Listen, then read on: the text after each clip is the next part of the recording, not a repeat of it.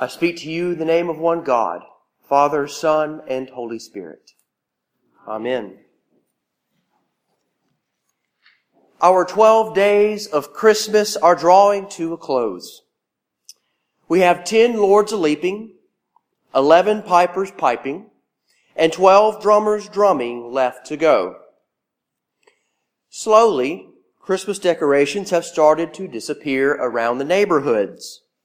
105.1 on your FM dial is back to playing the greatest hits of the 70s and 80s, at least until the first week after Halloween.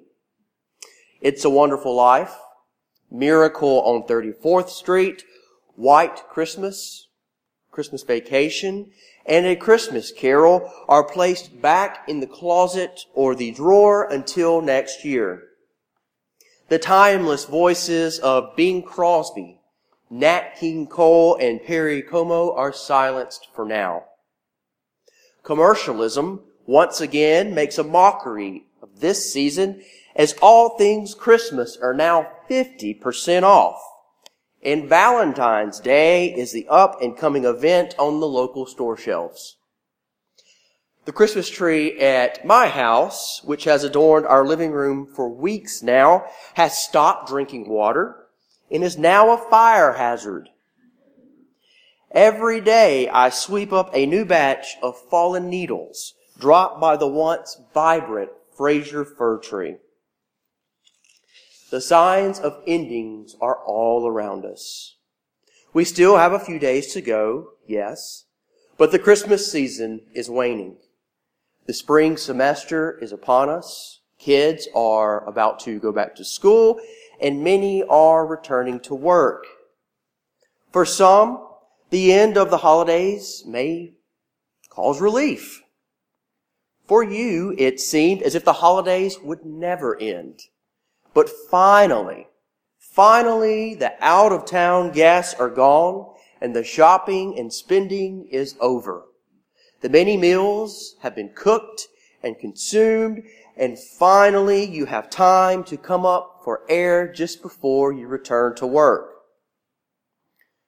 Then for others, the end of the Christmas season may cause sadness, and it seems as if the holidays have come and gone like a shadow in the night.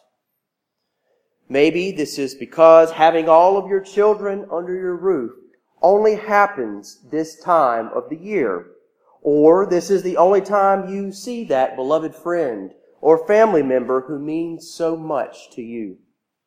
Maybe you feel in the dark once again because the lights and joy of Christmas are ending. Perhaps for you, Christmas truly is the most wonderful time of the year. And now that it is almost over, the next one seems so far away. As we enter recovery from the holidays, and as the sun sets on the Christmas season, we reflect back over the past month or so on time spent with friends and family, time reluctantly spent with friends and family, or perhaps the time spent in the absence of friends and family. We think about the gifts given to us, the gifts we wanted but not given to us, the gifts we gave, and the gifts we passed up giving for one reason or another. We think about Christmases of yore, those traditions and people who were so much a part of them, and how both those traditions and people have died. We long for those traditions and those people and the immense joy that they gave us. We compare this Christmas to others in the past. Perhaps it was better. Perhaps it was worse. We think about this Christmas and what could have made it better. What was missing? What void were we hoping this Christmas would fill? What happened that could have made this Christmas perfect? What didn't happen that could have made this Christmas perfect? You see, each year we are in search of the perfect Christmas. We strive to make Christmas perfect because we believe that Christmases are supposed to be perfect. We work hard to make Christmas perfect, many times much to our own detriment. When it is not perfect, we look back with disappointment on this season.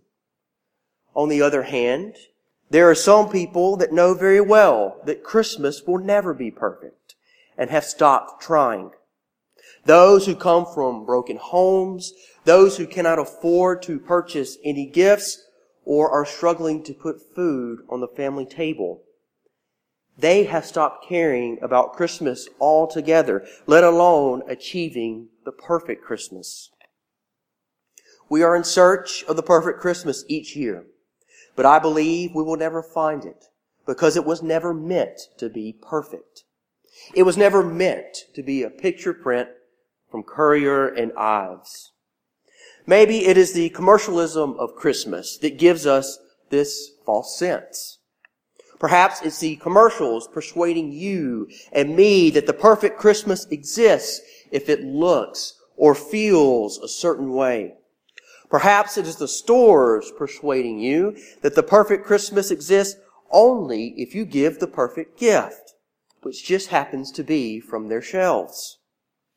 Maybe it is the songs that speak of this being the most wonderful time of the year.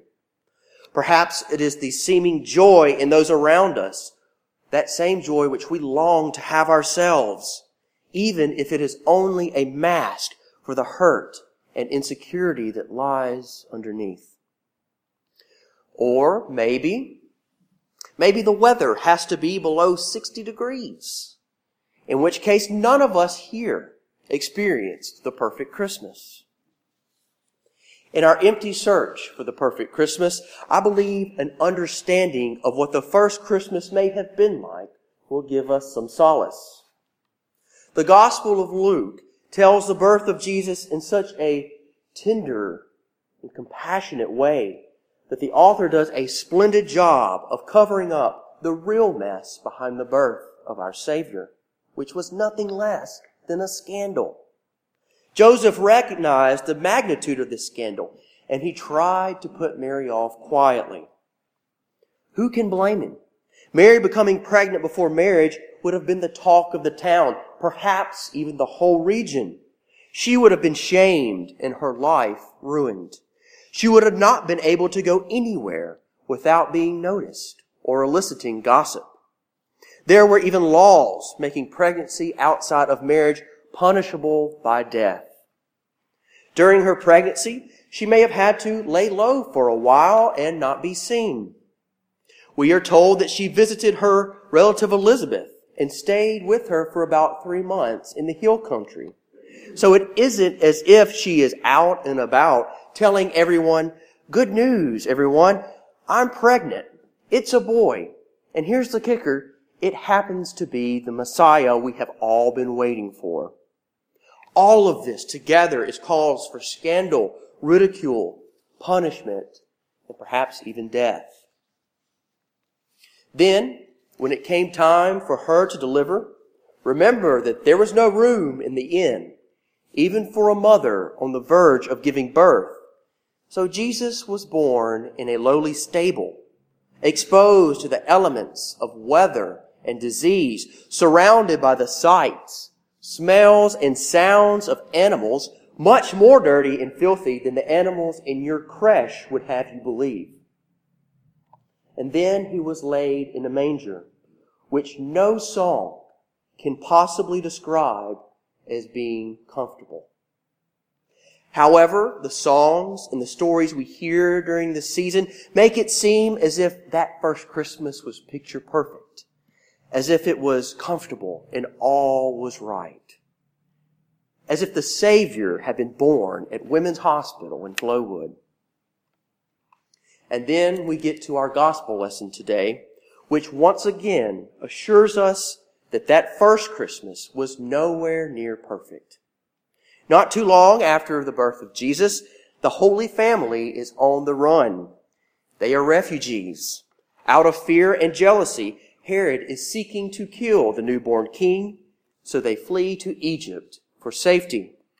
They are strangers and foreigners in a land they do not know. Our God's first encounter with the evil in this world renders him an alien far from home, far from comfort and familiarity, far from a seemingly perfect Christmas. In the classic novel, Little Women, Jo March grumbles, "Christmas won't be Christmas without any presents." This is the first line of the whole book, and it tells us that Jo March, like all of us, is in search of the perfect Christmas. Her perfect Christmas is full of presents for which she does not receive because she is poor. So I ask you, what does your perfect Christmas look like? Did you receive it? Did this Christmas season leave you fulfilled or disappointed and still yearning for something more? No matter what this season looked like, no matter what void it did fill or what void it left, we all share one thing in common together. All of our Christmases, past, present, and future, from the first Christmas long ago to Christmas 2015, have given us the perfection of one thing and one thing only: our salvation. The baby lying in the manger, he is perfect man, and he is perfect God, who has come into the world so that we are made perfect. So, as the Lord's leap, the piper's pipe, and the drummer's drum to close out this season, remember that first Christmas, with all its blemishes and imperfections, remember it, and how it is woven into the fabric and the story of our own blemishes and imperfections. And my brothers and sisters, search for the perfect Christmas no more, for it has already happened. Amen.